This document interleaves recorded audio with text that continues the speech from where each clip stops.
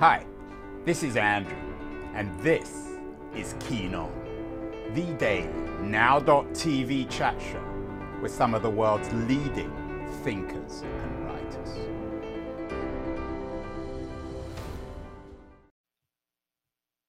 Hello, everybody. It is June the 3rd, 2021. 100 years ago, almost today, June the 2nd, 1921, there was a terrible event in American history, an event which, unfortunately, all too few Americans actually knew about. However, over the last year or two, more and more people have become familiar with what happened on June the 2nd, 1921, in Tulsa, Oklahoma. Joe Biden, in this week following Memorial Day, has spoken about it. He decried what he called the horrific Tulsa massacre in a speech earlier this week. He said some injustices are so heinous, so horrific, so grievous, they cannot be buried, no matter how hard people try. Only with truth can come healing. We in this show, and hopefully in our culture, are in the business of truth. And Ruth Marcus, writing in the Washington Post, always very good on questions of injustice, particularly touching on race, wrote, I think earlier today, why we'll remember Biden's speech. Firstly, he taught Americans something they didn't know. Secondly, he spoke about systemic racism in the context of the Tulsa massacre. Thirdly, he rejected the idea of a zero-sum game, the notion that when whites win, blacks lose, or when blacks win, whites lose. And finally, perhaps most importantly, he connected the issue of race and racial injustice and voting rights. So we need to talk about Tulsa, and that's exactly what we're doing today in a very interesting way. There's a new book out. It's kind of a new book. It's called The Burning, Black Wall Street and the Tulsa Race Massacre of 1921. It's co-authored by two interesting characters, Tim Madigan, who was already the author of, shall we say, a grown-up book, The Burning, a book about the Tulsa Massacre, a book written for adults, and a woman called Hilary Beard, who is an expert in adapting work for younger people and for diverse audiences. Hillary's website says, I collaborate with experts and public figures to help them unleash the power of their voice and amplify their message of human empowerment. Of course, this book is about human empowerment, and we're very fortunate to have both Hillary and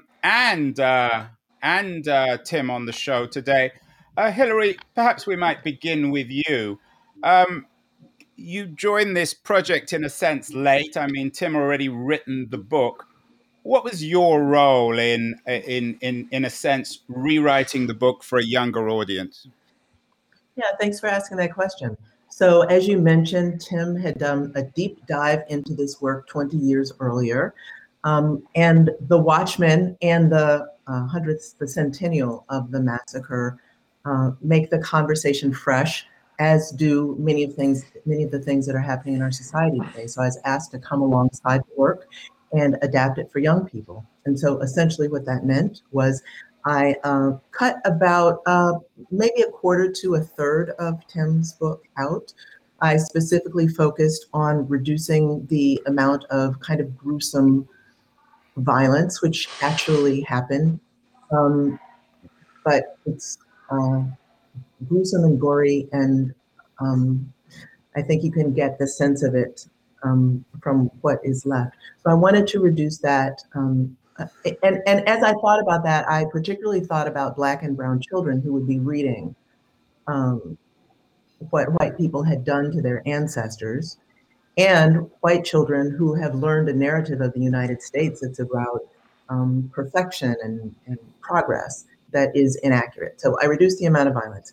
I added some layers, and mostly I layered things in to tell the story a little bit more intersectionally. All of this took place, as Tim originally noted, on indigenous ground. So this was the former Indian territory within the United States, and before that, it was the Creek Nation and the lands of many indigenous people. And I wanted to lift that up a bit. Because the book is for teens, I resequenced some things so that it would open with the story of a young man, Don Ross, who in some ways turns out to be a hero of this story. Don was a teenager and was in his class after school working on the yearbook when he first heard about the story. And in hearing about the story, this young man who apparently wasn't particularly thrilled by school found what turned out to be his passion in life. And he followed that passion. And now I believe he's into his 70s, and he has played a pivotal role in bringing this story to light. I brought, I want to say, a Black woman's ethos to it. I wanted to layer in the stories of women as it was told. It was very much a man's story because there was an emphasis on the night of the massacre itself. But I knew that Black Wall Street could not have existed without the lives and contributions of women. I also built in some things in the beginning to talk about how we got to Black Wall Street, to be sure to layer in more about just the brilliance and the ingenuity of Black people one generation out of slavery. Some of them came immediately out of slavery. Hillary, let's bring in Tim. Tim, how painful was it to work with Hillary? Did she take out all the best bits from the original book? Well, it wasn't painful at all. She did a marvelous job. Frankly, but though, this happened because Kate Farrell, our editor at Henry Holt, for young readers, she came to the story through Watchmen, watching it through her with her. It's interesting. You talked to me about Watchmen at the beginning. I became familiar, like so many other of our viewers, I think, through Watchmen. My daughter and I were watching that. You said that when the original book came out, The Burning, the Tulsa Race Massacre of 2021, only about 3 people bought the book, and then Watchmen changed everything. What did Watchmen do?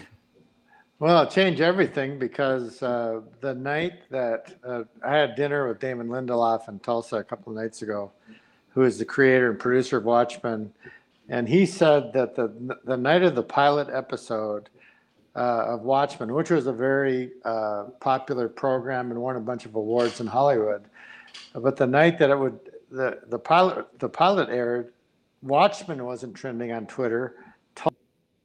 Also was trending, and the director told me that she learned that the night the pilot aired, that there were 500,000 internet searches on Tulsa. Most of them, I would guess, had to do with the fact, did this really happen as it was portrayed in this program? And then, of course, the answer was yes. And then in the press interviews they did around the show, they said that my book was important source material for them. So all of a sudden, that's very nice. So Tim, very briefly, here's a nice headline from CNN: the U.S. marking the 100th anniversary of the Tulsa Race Massacre. Tell me what happened, very briefly, in 2 or 3 minutes. Almost 100 years ago, just over 100 years ago. A young African-American man was accused of assaulting a young white woman erroneously, and most everyone agrees now. He was arrested. The cops pretty much assumed pretty quickly there wasn't anything to the charges. I think he was being held for those few days for as much for his own protection as anything. And it probably would have died out were it not for a headline on the front page of one of the white papers in Tulsa that said, "To lynch Negro tonight." And within minutes of that paper hitting the street, hundreds of people had gathered around the courthouse because so the newspaper acted as a means of a lynching. It distributed. Yeah, I don't think that it would have happened without it. And by then, lynching was a spectator sport in a lot of America at that time. So hundreds of people had showed up in Greenwood. People were saying, this isn't going to happen to us here. We are not going to let one of our own be treated this way. Several men armed themselves, marched to the courthouse, many of them World War I veterans, offered their assistant to protect this guy. A shot was fired, probably by accident. A gunfight broke out. And then after that, the blacks fell back across into Greenwood. The whites marshaled themselves by the thousands at strategic points along the border of Greenwood.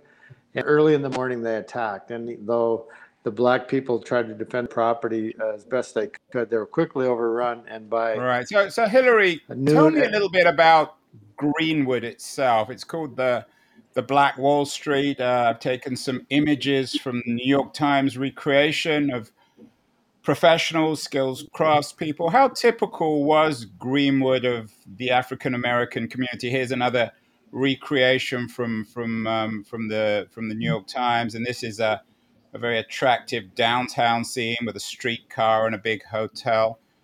Was Greenwood really the so-called Black Wall Street? What was unique about it? Well, it was not unique in the sense that there were many areas across the United States, many communities across the United States where Black people engaged in commerce, had businesses, homes, families, communities, and people were very successful. So you can think of places like Beale Street or in Memphis, for instance, and there were many of them. But it was very significant in the sense that Tulsa was, Oklahoma was hitting oil then. It was an oil boomtown. And so Black people saw Oklahoma as a promised land even before the boomtown of oil, and were migrating there in an attempt to create lives of safety where they could get away from white supremacist violence of the South. And so they were migrating to Oklahoma for safety, and then to Tulsa because there was oil in Tulsa and the thought that they might participate in the prosperity of Tulsa. And so two men bought land, and people moved there by the thousands and started a very thriving community. And so it's not unusual that there were doctors or lawyers or professionals in the community, but there were professionals, they were working class people and that kind of thing. But what was unusual was the level of prosperity that so many different people attained in that community, which was a segregated community, segregated by law and segregated in an attempt to be safe from white supremacist violence, which was rampant. Many of the people who arrived there had actually had survived other race massacres. They were often called race riots, but they had come, they were chased. I had the sense that many Black people during that time were almost hunted and were desperately seeking a safe place. And they found it in Greenwood and circulated their dollars among each other because they were not allowed to participate in white society in Tulsa. And so those many things, including the amount of money that was circulating in the area in general related to oil, helped to create such a prosperous community. Tim, do you want to add anything on what Greenwood and Tulsa was like in 1921, and indeed what drew you originally as a historian to this story, this tragedy? Well, I came upon it by accident because I had never heard of it either in the year 2000 when my boss at my newspaper in Fort Worth told me about it and wanted me to write a story about it, and so I was educating myself, and I grew up in the Upper Midwest. I didn't know anything about the history, shamefully. But Greenwood was a remarkable community, and I think that in terms of the factors that led to this, I think that was high on the list because I think that in those days when an African American was successful, many white people equated that person as being uppity without really any reason to feel that way. I think the jealousy of the prosperity in Greenwood was really kind of ratcheted up the anger and the malevolence of that mob. And especially when these men marched to the courthouse with guns, these Black men saying not here. And I could just sense that the indignation of the white people in Tulsa saying these people to do this. And the story of African Americans in this country is when they do reach a place of prosperity, often they're crushed. It's just kind of these repeating cycles, and I think you see it in Greenwood, even though they rebuilt, and we're a thriving community for decades after this happened, without a dollar of white aid, I might add. In the late 60s and early 70s, along came urban renewal, and they built a freeway right through this community. So it was I think to become successful as a Black person in that era was almost to put a target on your back. And I think that a lot of people, and I think Greenwood had a target on its back in that time. One headline suggests that the Tulsa massacre has been ignored by historians for too long. I mean, I think it would be unfair to call all historians racists. Why have historians missed one of the greatest, the most tragic and meaningful incidents in American history? Either of you, I'm not, I'll throw it out to both of you on this one. I mean, I guess I kind of know the answer, but I'm curious as to what you both think. Well, I think it speaks to the effectiveness of the conspiracy of silence. Black people did not speak of it because they were afraid. White people did not speak of it because they were worried about being prosecuted even decades later. And the Tulsa city officials knew from weeks afterwards that this was a horrible stain on their community. They had a bad PR problem, and quite later for 50 years, no one talked about it. But I think that Tulsa is a metaphor for so many different things, and one of the ways it's a metaphor is how race history has not, generally speaking, the reality of race history in this country has not been taught, has been a secret of its own over the years. And now we've got this debate going on about this pushback from so many trying to keep that in the classroom. And that, it just shows that in so many respects, we've got such a long way to go. Right. Hillary, perhaps you can talk about this debate now. In Oklahoma, there are now, quote unquote, debate about whether Oklahoma students should be required to learn about the Tulsa race massacre in school. And of course, not everyone will know this. The governor of Oklahoma, Kevin Stitt, has been thrown off a panel on education about this. Surprise, surprise, judging from how he looks and his political party, it's not really surprising.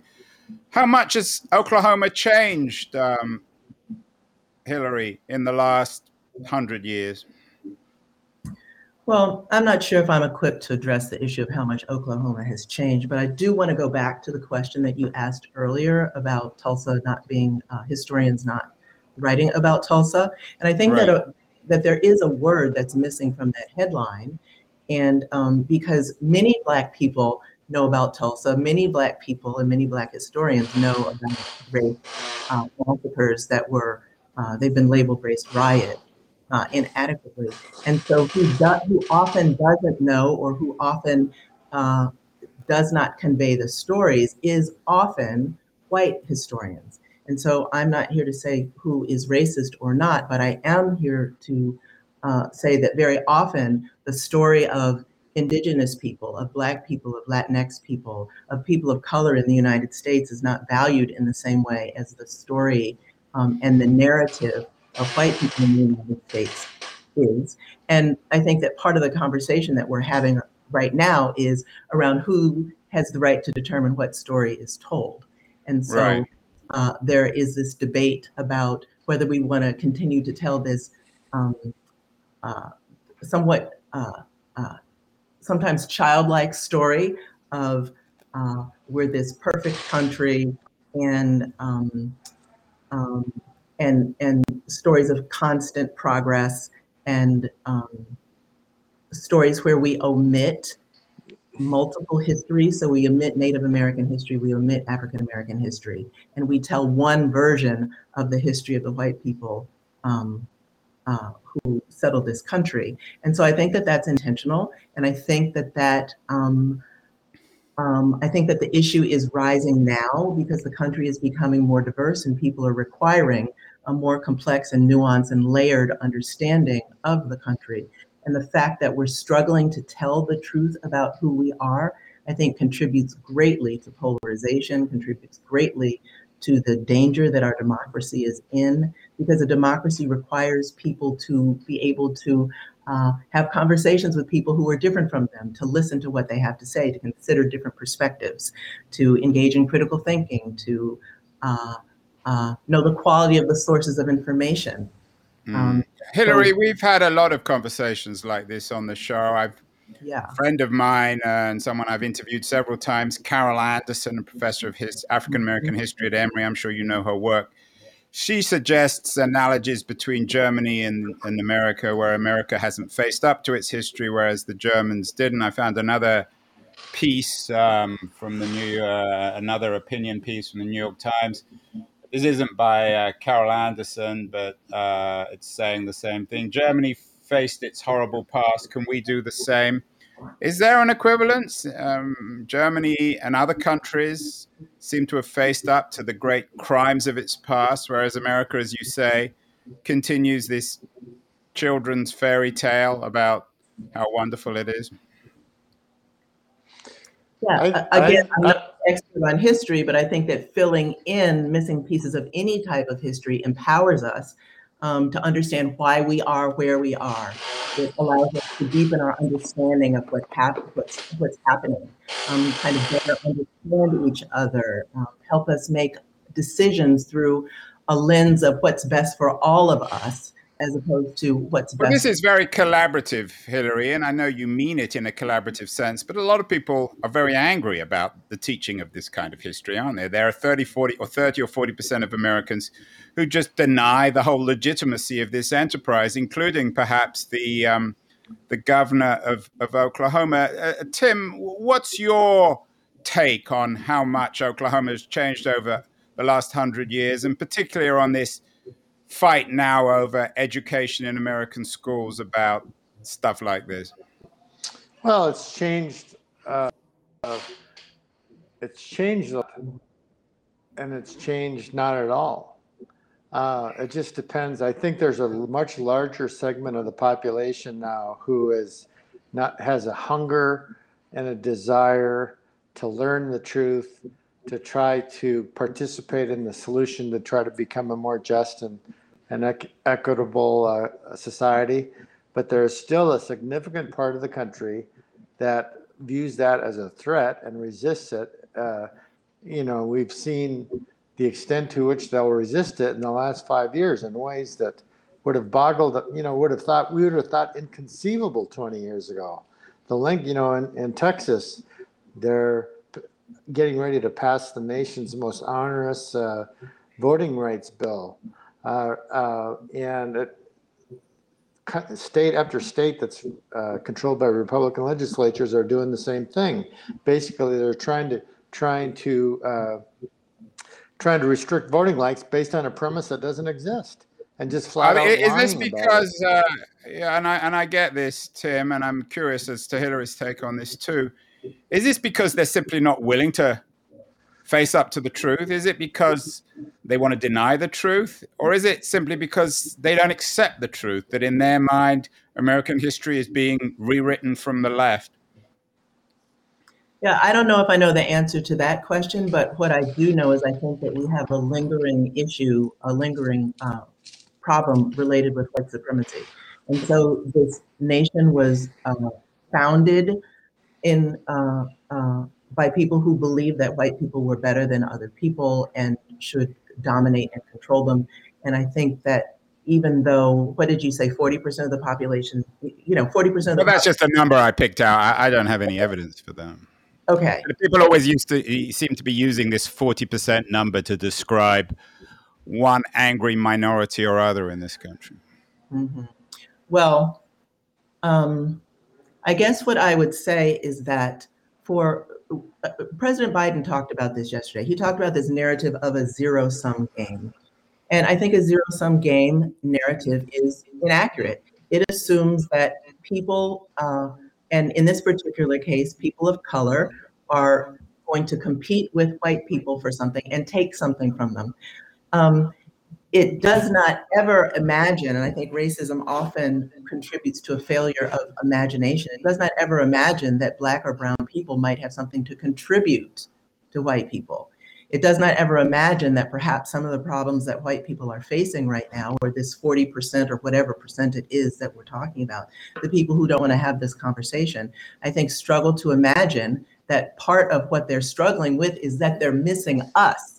And that society has been constructed in such a way that we're unable to contribute to a similar degree as many, perhaps most white people are, our gifts, our talents, our skills, our ability, our brilliance, our ingenuity, and that perhaps that one of the reasons that we're stuck is that we keep asking the same old people to solve our problems, people who have their own perspective. I'm not saying it's a good perspective or a bad perspective. It's just a limited perspective, and we keep asking those same people.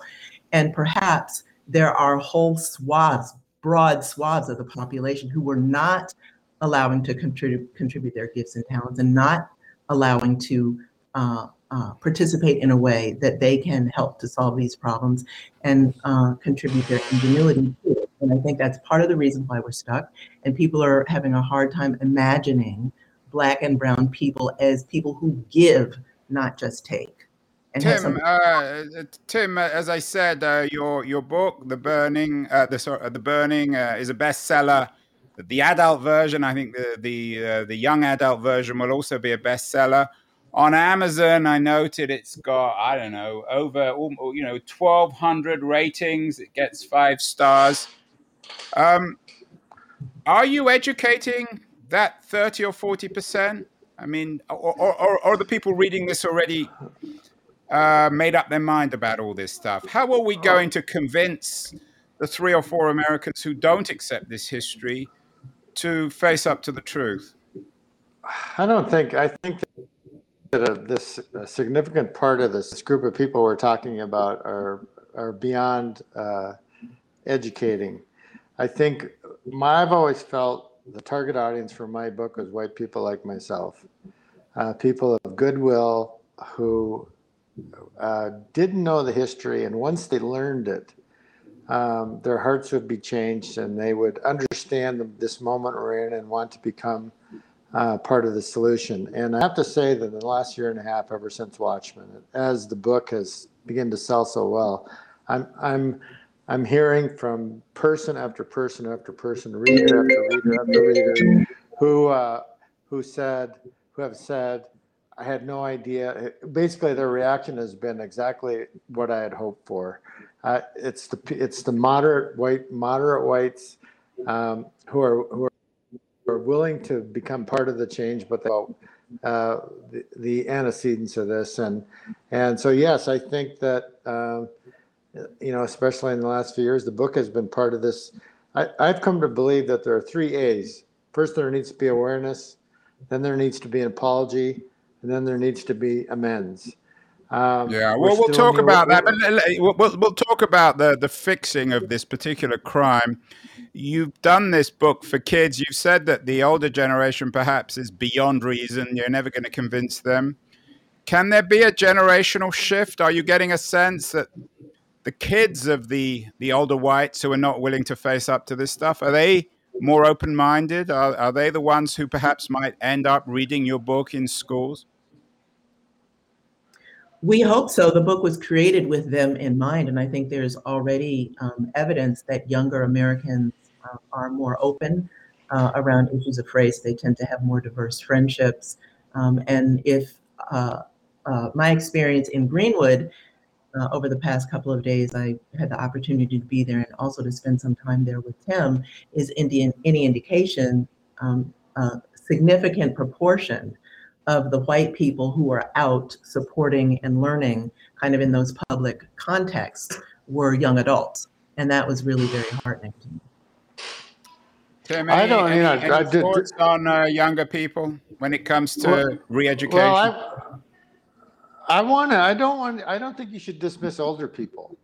I think that there are a lot of people who are in their 50s and later who want to understand this.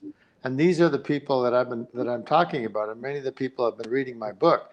I think obviously a big part of the solution is going to be young people, but I would not dismiss older people at all. I think that a lot of the people who are part of this this group of people who can't be reached are older, obviously older and white, but there's a whole bunch of white people like myself who want to be educated and want to be part of the solution. So I just don't think we can dismiss that group either. Let's end with the issue of reparations, of righting this terrible crime. Lots of pieces in the paper about legal culpability. It's not just enough. Some people argue to recognize the crime. Now we got to correct it. The next step is reparations, according to Akinola in The Guardian. What are your takes on the issue of reparations and addressing this terrible crime in Tulsa 100 years ago and fixing it and righting it? Well, I think, I liked Tim's A's. What was the first A? Apology, right? So President A, awareness, B, apology, C, amends. Yeah. And amends would include reparations? I think it should, but whatever, that has to be part of the solution. You acknowledge what you did, you apologize for it, and then you try to make it right in the best way you know how. And that is a subject that's going to be debated now. But I think that reparations nationally is a very, very complicated question. I think Tulsa could be the laboratory for doing it, because you've got an obvious dramatic event and you can trace the lineage of the people who suffered right down to present day. You can demonstrate how much generational wealth has been lost. You can get testimony as to the psychic trauma that they've suffered. And so, Tulsa can lead the way in terms of showing us how to make amends here. I think they're going to be having these discussions there in the next few years, and I think it's going to be very interesting to see what happens.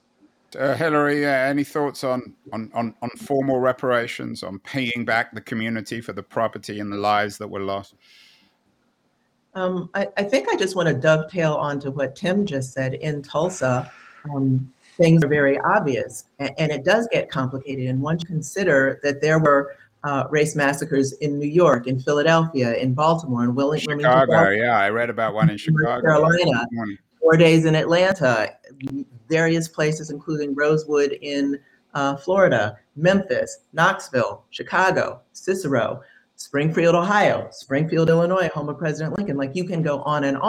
And those are the ones that made the paper, right? As I was doing this research, I found all sorts of smaller they call them race riots, which is a misnomer, all throughout Oklahoma. And some of the people who ended up in Greenwood had been chased out of these other communities. And so white supremacy has been a problem. It continues to be a problem. And when you look at wealth in the United States, the average African American has 1/10 of the wealth of white people.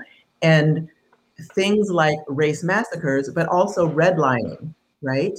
And the housing policies, various different policies, and all these kinds of things, which are part of the structure of the United States, have contributed to it. And Biden seemed to acknowledge this in his speech, right? I mean, this was something that he didn't duck. He confronted it head on.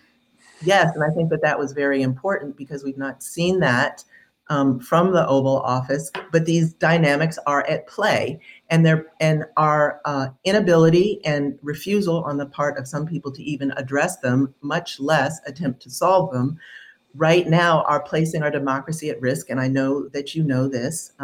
We have to deal with the truth to be able to solve these problems, and we need to be able to deal with multiple truths and understand how we got here, in order to create strategies for the future, including reparations, no matter how they look. Well, the truth is in your book, The Burning, Black Wall Street and the Tulsa Race Massacre of 1921. It's a really important book, and I think anyone watching, I'm not sure how many kids watch this show, but anyone watching with teenage kids who don't know about this, you almost have an obligation to give them this book so that they can understand the truth about America's past, because you can only confront it, you can only face up to it once you understand what happened. I want to congratulate and thank both of you. You are speaking to me from different parts of the country. Tim is in Fort Worth, Texas. Hillary is just outside Philadelphia. In these strange times, in a almost post-COVID America. In addition to your wonderful new book, The Burning, what else should people be reading? Who wants to start? I'm happy to go first. Go on, Hillary. Okay, so part of the reason that these racial conversations get stuck is because it becomes uncomfortable to people, and it becomes uncomfortable in people's bodies and nervous systems, and they can't stay in the conversation. And so there's a really interesting book that I've read several times that is attempting to address this. It's called My Grandmother's Hands, Racialized Trauma and the Pathway to Mending Our Hearts and Bodies by Resmaa Menakem. And it speaks specifically to white people, specifically to Black people, and there are chapters dealing with police officers as well. So how we can learn to calm ourselves so that we can stay in these conversations long enough to hear each other. And by the way, I do want to agree with Tim that there are very many mature adults in my community who are having conversations about race who are white. So I too do not want to give up on them. Good, and that's an interesting suggestion. I hadn't heard of that book, so maybe we'll get the author on. Tim, finally, what books are you suggesting people have a look at to make sense of the past or perhaps of the future in America? Well, I want to recommend a book by my friend Scott Ellsworth, groundbreaking. It was recently published.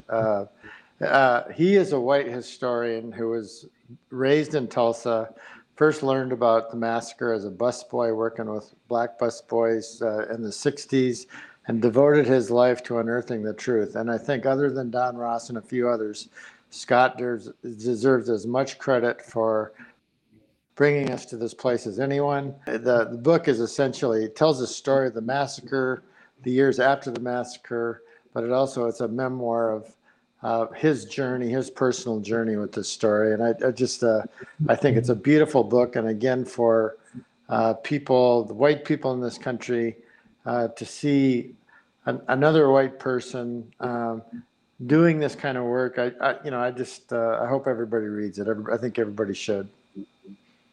Sounds like a beautiful book. Your book, Tim Madigan and Hillary Beard's book, The Burning, Black Wall Street and the Tulsa Race Massacre of 1921. I'm not sure if I'd call it beautiful, but it's incredibly important. And it has a kind of beauty in its own way. I want to thank you and congratulate you on the book. Both of you keep well, keep safe, and we'll have you back on at some point to talk more about facing up to the truth, education, and race in American history. Thank you so much. Thank you. Thanks so much for having us.